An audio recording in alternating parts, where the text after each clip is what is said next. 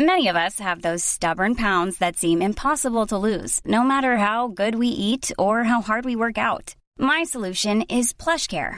PlushCare is a leading telehealth provider with doctors who are there for you day and night to partner with you in your weight loss journey. They can prescribe FDA-approved weight loss medications like Wegovy and Zepbound for those who qualify.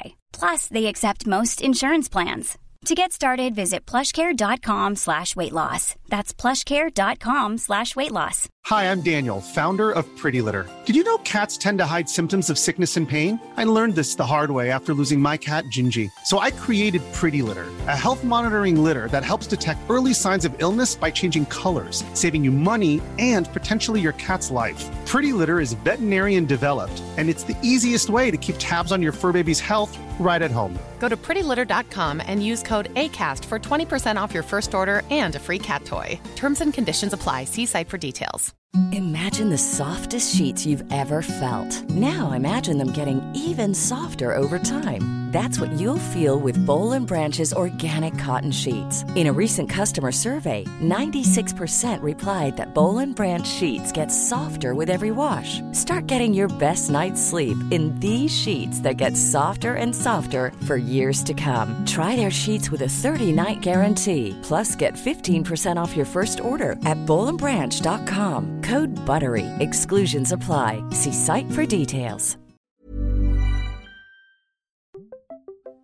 Podcasten Tidligvakt produseres av barnehageforum.no, et fagverktøy for alle landets barnehager.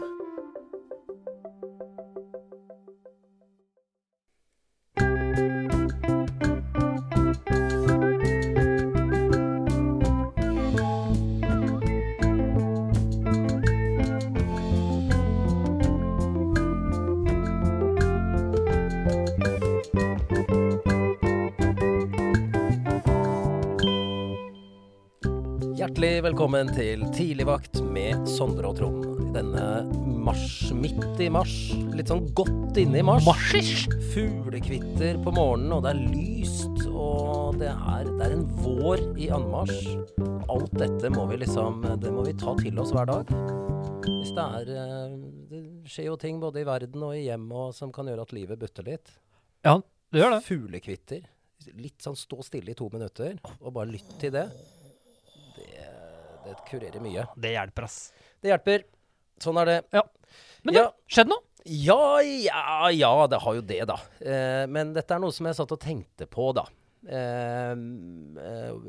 Og det har litt med... Vi snakket jo forrige gang om psykisk helse og litt sånn vanskelige tider med bemanning i barnehagen og kriser både rundt omkring i verden Og jeg overtok jo da Molly, denne kjære hunden, som fra min datter, jeg lånte den, ikke sant? Ja, for dette er til våre nye lyttere, som ikke helt har fått med seg at du har en hund, som heter Molly. Hun har jo vært i studio Bjeffa. Ja, men det er vanlig å gjenta litt ting det er i podcasten. Ja, fra min datter da pandemien startet, jeg ringte jo henne og sa, nå må jeg låne Molly, fordi hun har jo 3 hunder, så jeg må ha selskap. Ja. Men underveis så ble hun jo min. Og det som har slått meg da, for jeg var litt sånn urolig, hva er det jeg har sagt ja til nå? Molly var 2 år da jeg overtok henne. Hun skal leve til hun blir 14-15. Men hun er jo en gave. Hun er en gave, Sondre. Og det er det jeg så her. Jeg var ute, ja, det er deilig. Jeg var ute og gikk. Ikke sant? Hun tvinger meg ut flere ganger hver dag. Hver morgen, midt på dagen og på kvelden. Og hun har ingen sånne bekymringer eller noe sånt. Så lenge hun får mat og kos og varme og hvile, så er hun bare lykkelig. Vet du hva, det var nesten så du pratet om meg. Ja. Jeg ble litt sånn, hæ? Skal du name-droppe meg nå, tenkte jeg. Ja, nei, det var jo Molly vi hadde. Ja, det er bra. Du er ikke så komplisert du heller. Nei. Nei, men det er bra. Nei, men sånn at jeg har bare skjønt det, og det var det jeg ville dele, at Molly er en gave i mitt liv. Og det er noe veldig sånn konkret og nært her og nå, som bare er fint og ikke så komplekst og lite og kanskje uviktig, men det blir noe stort og fint, og noe som ikke handler om alt mulig annet som man jo kan gå og bekymre seg for. Ja, det er sant. Og det minner Molly meg på hver dag. Det er godt. Ja, for du vet, apropos det, hunder er jo kjempebra å bruke for psykisk syke mennesker. Ja, jeg har prøvd sånn terapeuthund. Jeg har prøvd fordi Molly hadde vært en glitrende terapihund, men det var et kurs som kostet 20 000. Og så tenkte jeg følte at jeg gjorde noe bra her. At jeg som eier og Molly kan delta på et sånt kurs, og så kan vi dra og besøke, og hun kan være besøkshund. Ja, 20 000 var inngangsbilletten for å bli med på den veldedigheten. For å hjelpe andre. Ja, så da ble jeg litt sur. Jeg tenkte, faen, nei, da gidder jeg ikke. 20 000. Nei, jeg skjønner. Du da? Jo! Det skjer ting! Jo! Det skjer ting. Det synes jeg er sånn. Jeg er jo alltid så positiv. Og så elsker jeg å hoppe i vann og sølepytter og is og spise snø og alt dette her.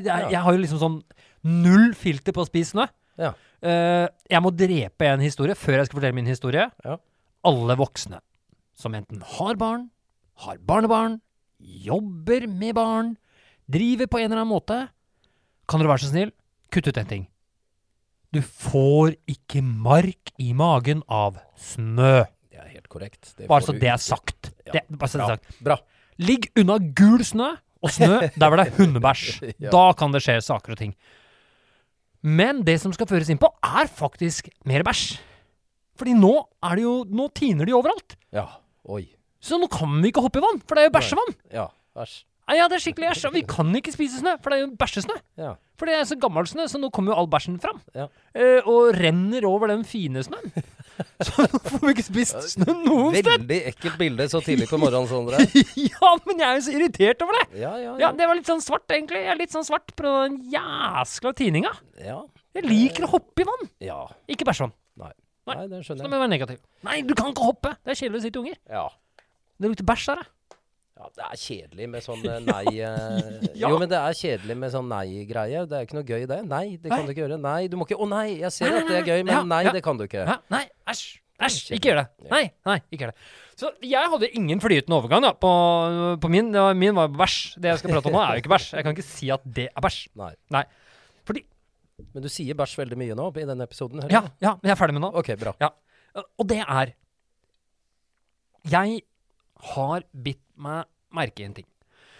Nå har vi vært i en enorm solidaritetsperiode i 2,5 år, og full forståelse for hverandre med hjem og barnehage, sykepleiere, leger, sykehus, skoler. Vi har liksom stått sammen. Ja. Dugnad. Nasjonal dugnad. Nasjonal dugnad. Ja. Og så snakket vi litt om dette her i forrige program, men så har jeg bitt meg merke i en ting. Klagene inn i barnehager. Fra foreldre. Fra foreldre. Klager fra foreldre. Klager fra foreldre har økt. Oi. Drastisk. Jøss. Ja! Og det som er liksom sånn det store tingen som jeg har prøvd å sette litt fram på, er litt sånn hva er det finnes det noe som folk klager på? Altså, hva er det folk har klaget på? Ja. Og tenkte jeg, er det sant at det har begynt å øke? Det var første jeg begynte å tenke på. Er det sant? Ja, det er jo en påstand som blir litt tom, men regner med du har... Jeg kan ikke bare si, jo, den har økt. Ja, du må ha noe underlag. Så det jeg har gjort, Trond, jeg har rett og slett ringt barnehagelederne i bydel, ansvaret for barnehagene i bydeler. Jeg skal ikke name-droppe en bydel, men jeg har ringt 3. Dette er bra. Nå har du gjort research. Telefonisk research. Telefonisk research. Dette er kjempebra. Ja. Dette er proft. Ja. Nå er jeg spent. Og så har jeg spurt dem. For det første så kategoriserer ikke bydelene, de som jeg ringte, klagene. Nei. Så det var vanskelig for de å liksom si noe spesielt om det. Ja. Men de blir jo registrert. De blir registrert. Klager blir registrert. Så spurte jeg, er det mange klager som kommer til dere? Nei, de fleste blir løst i barnehagen. Ja, det er jo bra. Det er veldig bra. Det er veldig bra. Så spurte jeg, men har det økt klager som dere må hjelpe til med? Ja. Yes. Det har de gjort. Altså nå liksom under pandemien, eller? Ja, nå rett etter. Rett etter? Ja, rett etter. Liksom sånn på slutten av pandemien nå, vet du. Når vi begynte litt sånn halvveisåpna, og nå er det jo helåpna. Ja. Så har de sett en veldig sånn en blomstring. Når vi begynte å bli litt lei. Jeg kan jo si, jeg vet jo også når jeg begynte å bli litt lei av pandemien. Det er lov å si det nå i ettertid. Det er lov å si. Ja. Da har de sett en ganske kraftig økning. Men er det sånn at de har ikke fått klagd fra seg i de 2 årene, for nå er det jo liksom, ingen har klagd på noen. Det har vært en nasjonal dugnad. Så har det bygd seg opp en sånn overskudd av klaging. Så når det endelig blir vanlig igjen, så kommer alle klagene ut. Ja, det nesten som man kan tenke seg det. Men researchen min ikke ferdig, skjønner du. Nei. For jeg har også vært innom FUB. Ja. Foreldreutvalget for barnehager. For barnehager. Ja. De har jo også en egen Facebook-side og nettside, og du får masse informasjon. Ja. De ser også en markant økning av klager og konflikter i barnehage, mellom barnehage og foreldre. Men er det bemanningssituasjonen som de foreldre ikke skjønner? Du sa de var ikke kategorisert i klagene. Men så spurte jeg, freidig som jeg var, Ja. åpne spørsmål som jeg hadde. Ja. Da spurte jeg litt sånn åpent, og ikke noe sånn ledende. Nei. Går det veldig mye på enkeltbarn og mitt behov, eller er det fellesskapet de klager på? Det er ikke ledende i det hele tatt, det. Nei, ikke trøkk i mitt heller. Nei, bra. Ja, det er enkeltbarn og mitt behov. Ja. Ja, riktig, ja. Som voksen. Så mitt barn får ikke det, eller blir behandlet dårlig, eller er det... Det er kanskje ikke så lett for deg å vite Nei, så detaljert. men de røper jo litt. Når du kommer i prat med dem, og når jeg er litt sånn hyggelig og forteller at jeg jobber i barnehage, driver en podcast, men sier at jeg ikke skal name-droppe noen, og når jeg blir litt ivrig, så det skal litt til å ikke liksom, at det skal dryppe litt ut av den posen. Ja. Det går litt sånn på, noen veldig sånn på, de spiser litt tidlig i barnehagen. Ja. Mitt barn, det passer ikke. Mitt barn, det er riktig. At de spiser så tidlig. Dette vil jeg at de skal endre. Det blir ikke løst i barnehagen, så da har de tatt det videre. Det er en klage de har, og den er gjentatt ganger. Det går på litt sånn ute- og innetid. Mitt barn passer det ikke å være ute midt på dagen. Da vil de gjerne ha fred og ro, for det er de jo vant til hjemme. Og så vil vi jo ikke at det skal være ute sent på ettermiddagen, fordi da er det så slitsomt så jeg ikke kan være ute med barnet mitt. Frokosten avsluttes for tidlig. De fleste barnehager jeg vet om avslutter frokosten sin 8:30. Det synes jeg ikke er så tidlig. Nei. Har du ikke spist frokost inn da, så bør du ha spist det kanskje hjemme. Kanskje tatt litt på veien, ja. Så det går litt på det. Ja. Nei, det er jo interessant. Jeg tenker når jeg hører på deg nå, Sondra, at dette har vi lagt opp til, tror jeg.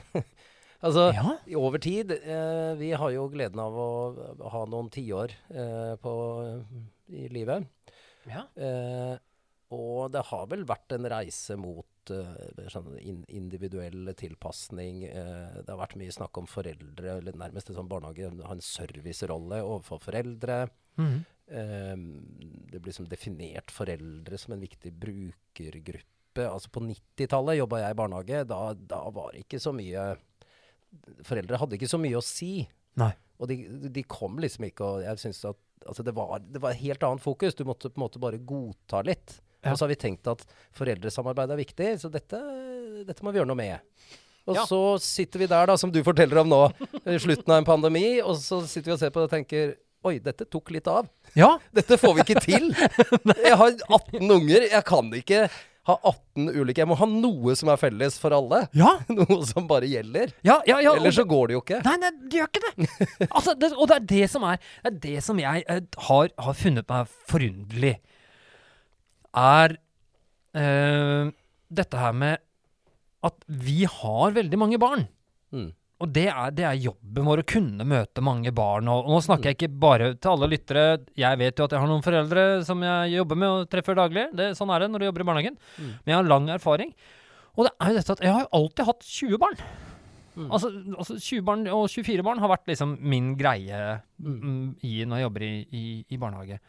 Og så blir det dette her med dette, som du sier, dette her med mitt barn og det ene, og så prøver man å vise, men det er liksom 19 til, men kan ikke de bare kan ikke de bare nei, det går jo ikke bare å snu det, men jeg skjønner jo behovet ditt. Men Eller ønske. Ja, det ønsket, men det har vært et enormt skifte nå. Før så kunne jeg huske at den blandet seg litt inn i selve hele måten vi dreiv på. Altså ikke for sitt barn, men for barna. Og de rettighetene som du var inne på det, ikke sant? De visste ikke så mye på 90-tallet, så var det ikke så mye bråk. Rettighetene, men vi har man tenkte mer kollektivt. Man tenkte mindre individuelt, ikke sant? Det har jo skjedd ganske fort. Det 30 år hvor det har vært en veldig tydelig utvikling, også på barnehagefeltet, mot individuell tilpasning og et fokus på rettigheter og krav og forventninger som du kan ha, ikke sant? Ja. Og da det liksom artig det temaet da, i og med at vi har snakket om at vi har hatt en nasjonal dugnad under pandemien, ikke sant? Med veldig mye sånn felles kollektiv tenkning, felles ansvar. Du har jo det uttrykket landsbyen, det takes a village to raise a child. Ja. Sånn at hvis alle kjenner på litt ansvar for barna i denne grenda, i dette området, i denne barnehagen, så kommer dette her til å gå fint. Jeg har jo opplevd det i skolesammenheng som pappa, hvor det var problem med noe mobbing i klassen. Og da ble det Jeg har liksom veldig opptatt med mine barn, og jeg må ta ansvar. Vi må ta ansvar for dette. Ja. Og det må du også, ikke sant? Til min datter. Hva kan du gjøre når du ser at dette skjer? Hva kan du gjøre? Kan du ta med deg noen? Kan dere gå bort? Kan dere inkludere dette barnet? Kan dere invitere barnet med hjem på middag? Og hva kan dere gjøre i skolegården? Og det ble en sånn diskusjon hvor mange foreldre da følte at det var barnet deres ikke gammelt nok til, og ikke modent nok til, og kan ikke ta det ansvaret, og så videre. Og det var ganske sånn opprørende for meg da, diskusjon, å høre på den ansvarsfraskrivelsen som jeg mener du har når du er en del av et kollektiv, som denne klassen var, eller en barnehage og en barnehageavdeling er.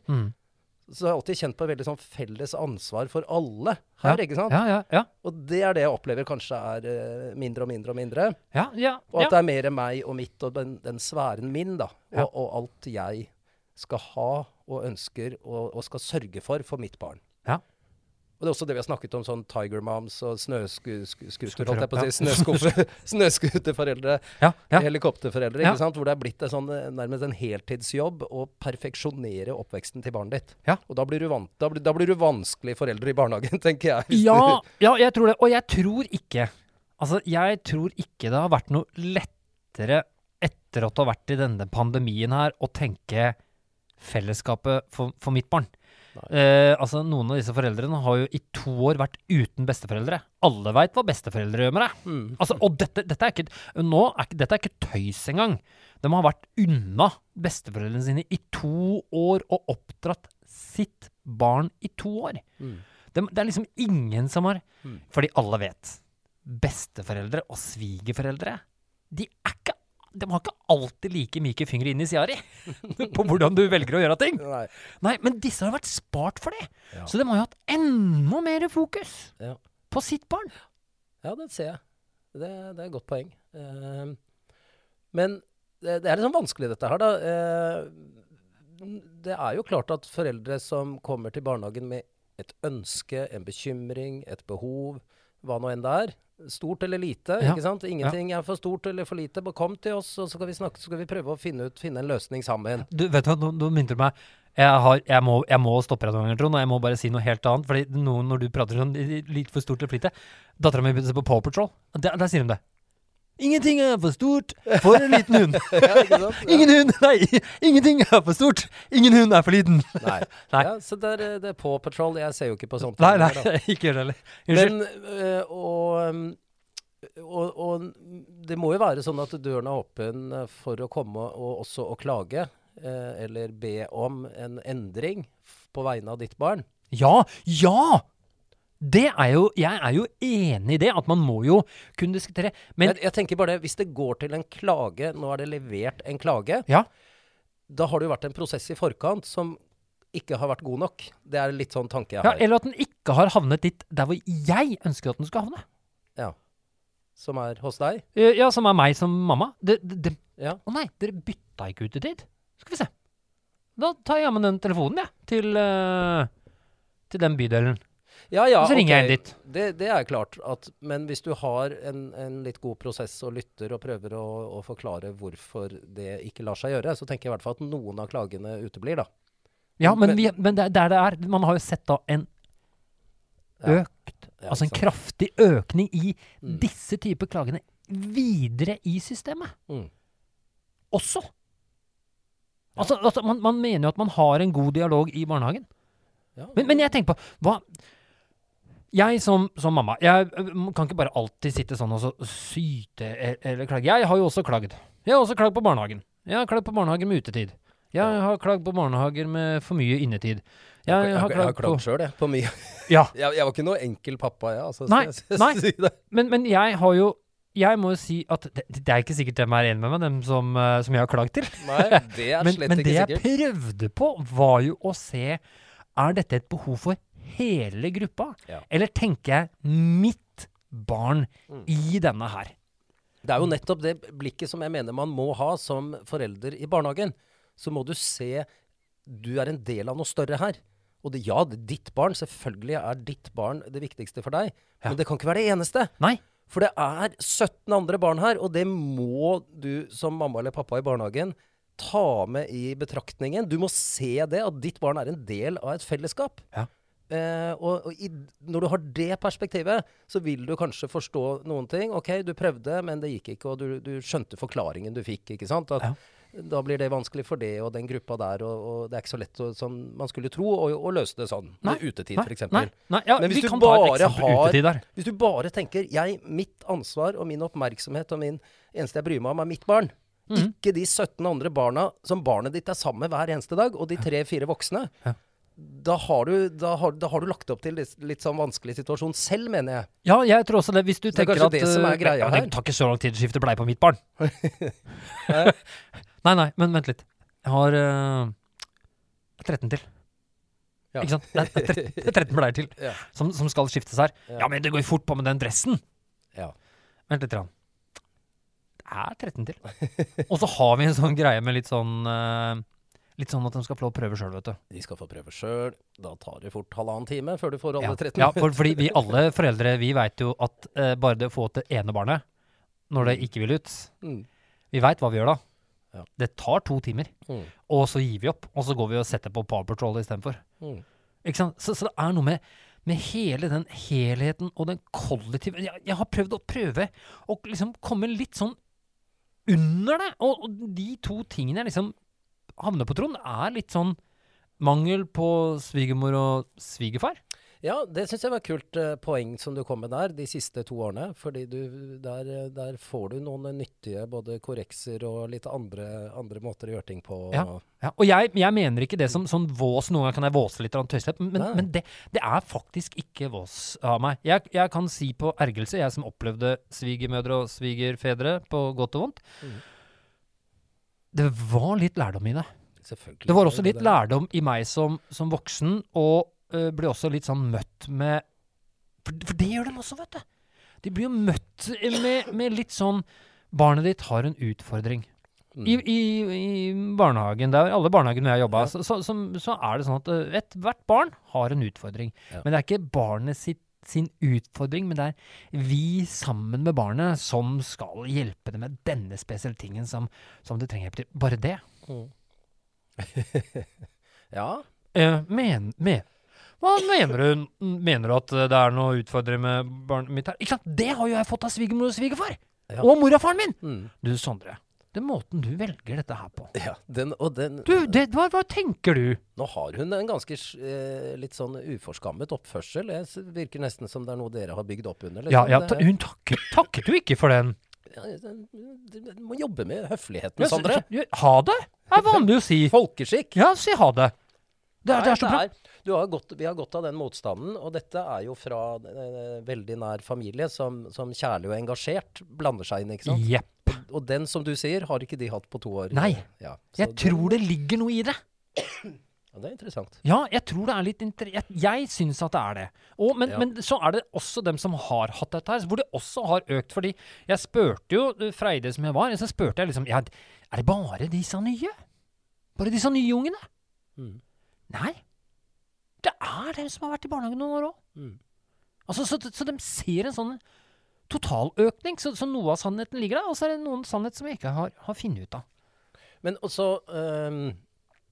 det har jo vært en ugunstig situasjon i veldig mange barnehager, og en sånn bemanningskrise som vi står i nå, som jo går utover kvaliteten på barnehagetilbudet til det enkelte barnet. Ja.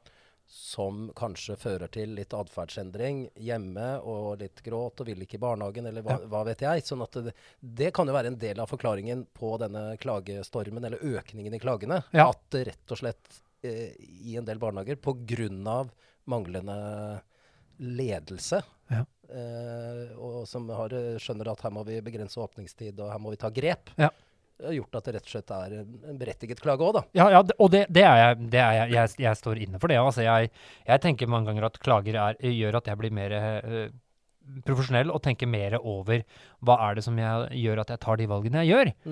Så det liksom greia mi.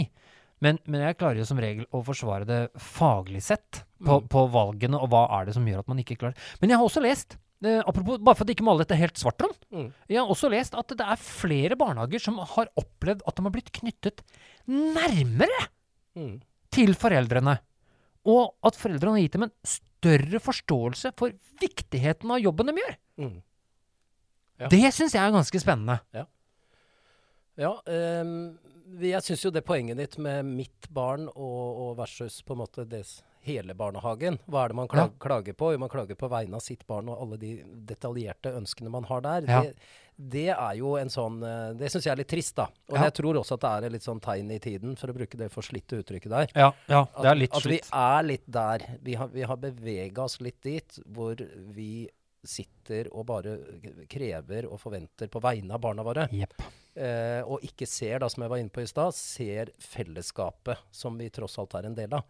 Og at den der gamle Gerhardsen dugnadsånden, den nok stett til hvile et eller annet sted, tror jeg. Ja, den har jo også, det gode grunner også at den lagt litt til side, for å si det sånn. Ja, men det lå en sånn brette opp skjortearmen og ta spadetak for fellesskapet, liksom. Ja.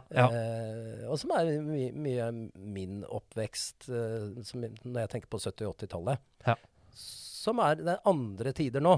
Og jeg tror jo at det vil være veldig positivt, ikke minst når du snakker om mobbing, plaging og krenkelser, hvis så mange foreldre som mulig føler på at de har et visst ansvar for fellesskapet, både i barnehagen og ikke minst i klassen på skolen. Ja. At de kjenner på, vi står rundt denne barnegruppa, og vi viktige, og vi må være ansvarlige. Ja. Så har jo det utrolig mye å si for det sosiale klimaet da, i en gruppe barn. Ja, det det. Ja, det litt sånn, du fortalte en kjempefin historie om dette her med vi skulle ta vare på, og du hjalp Linnea med, og hva kan du gjøre i dette her som skjer nå på skolen, det var en sånn med den saken her. Men noen ganger så opplever jeg, altså jeg får en del historier, for jeg har et stort sånt, ikke vennekrets, jeg har liten vennekrets.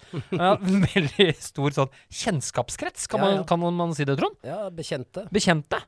Som kommer og forteller meg om den perioden man har vært i nå, og det har vært tøft for ungene, og ungene har slitet stort, og sånn, men så har man prøvd å liksom få til litt med mange unger har opplevd mobbing, fordi man har hatt usikre mennesker rundt seg, det har vært fysisk vold, men så det litt den ånden, mitt barn gjør aldri noe galt heller. Den går inn i den kategorien her. Ja da. Når man sitter og prater, vi har samlet foreldregruppene her i barnehagen, eller skolen, for vi skal snakke om at det skjer en del ting, uønska ting som vi ikke ønsker for noen. Da det aldri noen sitt barn som gjør det.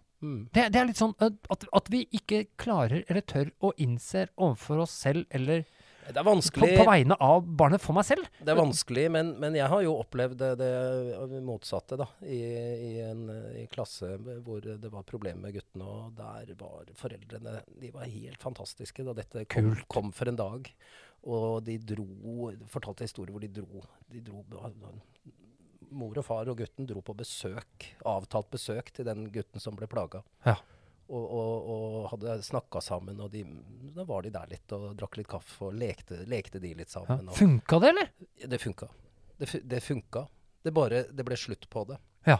Men der var jeg så beundring, fordi dette var et problem med guttene, så vi som var jenteforeldre måtte bare være en del av løsningen. Ja. Men det var jo de som måtte ta det. Men jeg ble så imponert. De tok den, for det gjør vondt. Og jeg pratet med et par av dem, og de sa jo dette er helt grusomt å ta inn over seg. Ja. At min nydelige, fine, lille gutt har plaget ordentlig. Helt forferdelig, men de gjorde det. Og hele klassen gikk sammen. Foreldrene var helt avgjørende der. Og det løste seg. Det ble slutt. Ja. Og jeg vil si, jeg skal bare støtte, jeg har vært med på det samme. Og jeg har vært med på det samme, så jeg ikke si noe mer enn det. Men det som da, at ja, det gjør sjukt vondt å innrømme det. Ja. Men det gjør enda vondere for de andre hvis du ikke gjør det. Hvis du ikke innrømmer det som voksen, at det er en utfordring. Og det er mitt barn det gjelder. Ja. Det er faktisk mitt barn. Når du gjør det, så gjør det dødsvondt, Trond, som du sa. Altså, det er knusende. Har jeg mislykket? Ja. Hæ? Jeg som pappa? Hva er det som skjer? Men det er verre for barnet om du ikke gjør det. Ja. Og det er jo det er en av våre mange vanskelige oppgaver som foreldre. Men det må vi. Vi må være ansvarlige. Vi kan ikke gå i forsvar og fornekte en situasjon. For barnet vårt så gjør det bare ting mye vanskeligere, for det blir jo ikke noen løsning på det. Nei, det gjør ikke det helt tatt. Og så må vi føle på det kollektive ansvaret. Ja. Det er noen andre barn her, ikke sant? Vi kan ikke bare tenke, for du sa at disse klagene handlet mest om mitt barn, ikke sant? Ja, det er det der. Og da blir det så snevert, og det blir bare å sitte og nærmest trampe i gulvet og kreve, uten å føle et ansvar for dette fellesskapet. Da. Ja. Og det er, da jeg har lyst til å, jeg ser jo klokken går, jeg har lyst til å gi en oppfordring til alle oss foreldre, meg inklusiv, for jeg er foreldre selv, før man går inn, så bør vi begynne å tenke på, gjelder det meg og mitt barn, og vil dette gagne resten av barnegruppa? Altså, går jeg inn her nå og ser, har jeg oversikt over hele barnegruppa, når jeg skal gå inn med dette spørsmålet her? Ja, eller kanskje en klage. Eller en klage. Et ønske, et krav kanskje til og med. Jepp. Om endring. Ja. Tenk det. Hvis du tenker ennå etterpå da, tenker du, ja, det gjør det. Så når du sender den klagen, så spør. Det er ikke sikkert at jeg har oversikten, men jeg mener at jeg har oversikten. Kan vi ta et møte, så dere kan gi meg en bedre oversikt rundt dette temaet her? La meg forstå. Ja, veldig bra. Det var et lite tips fra meg. Det var et veldig godt tips. Takk. Og så må vi jo huske på, hold hodet kaldt og hjertet varmt. Så kommer vi oss gjennom dette her. Ja, vi gjør det.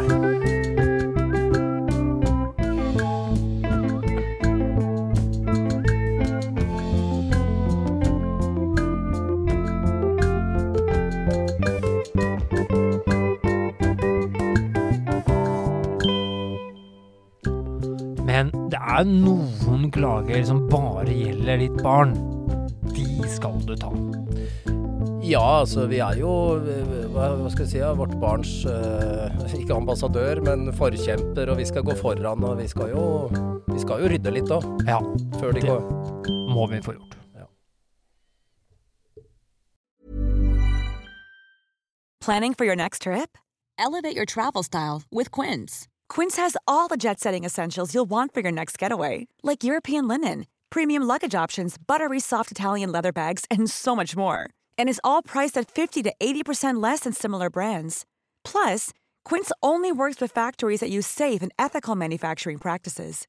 Pack your bags with high-quality essentials you'll be wearing for vacations to come with Quince. Go to quince.com/pack for free shipping and 365-day returns. Hi, I'm Daniel, founder of Pretty Litter. Did you know cats tend to hide symptoms of sickness and pain? I learned this the hard way after losing my cat, Gingy. So I created Pretty Litter, a health monitoring litter that helps detect early signs of illness by changing colors, saving you money and potentially your cat's life. Pretty Litter is veterinarian developed, and it's the easiest way to keep tabs on your fur baby's health right at home. Go to prettylitter.com and use code ACAST for 20% off your first order and a free cat toy. Terms and conditions apply. See site for details.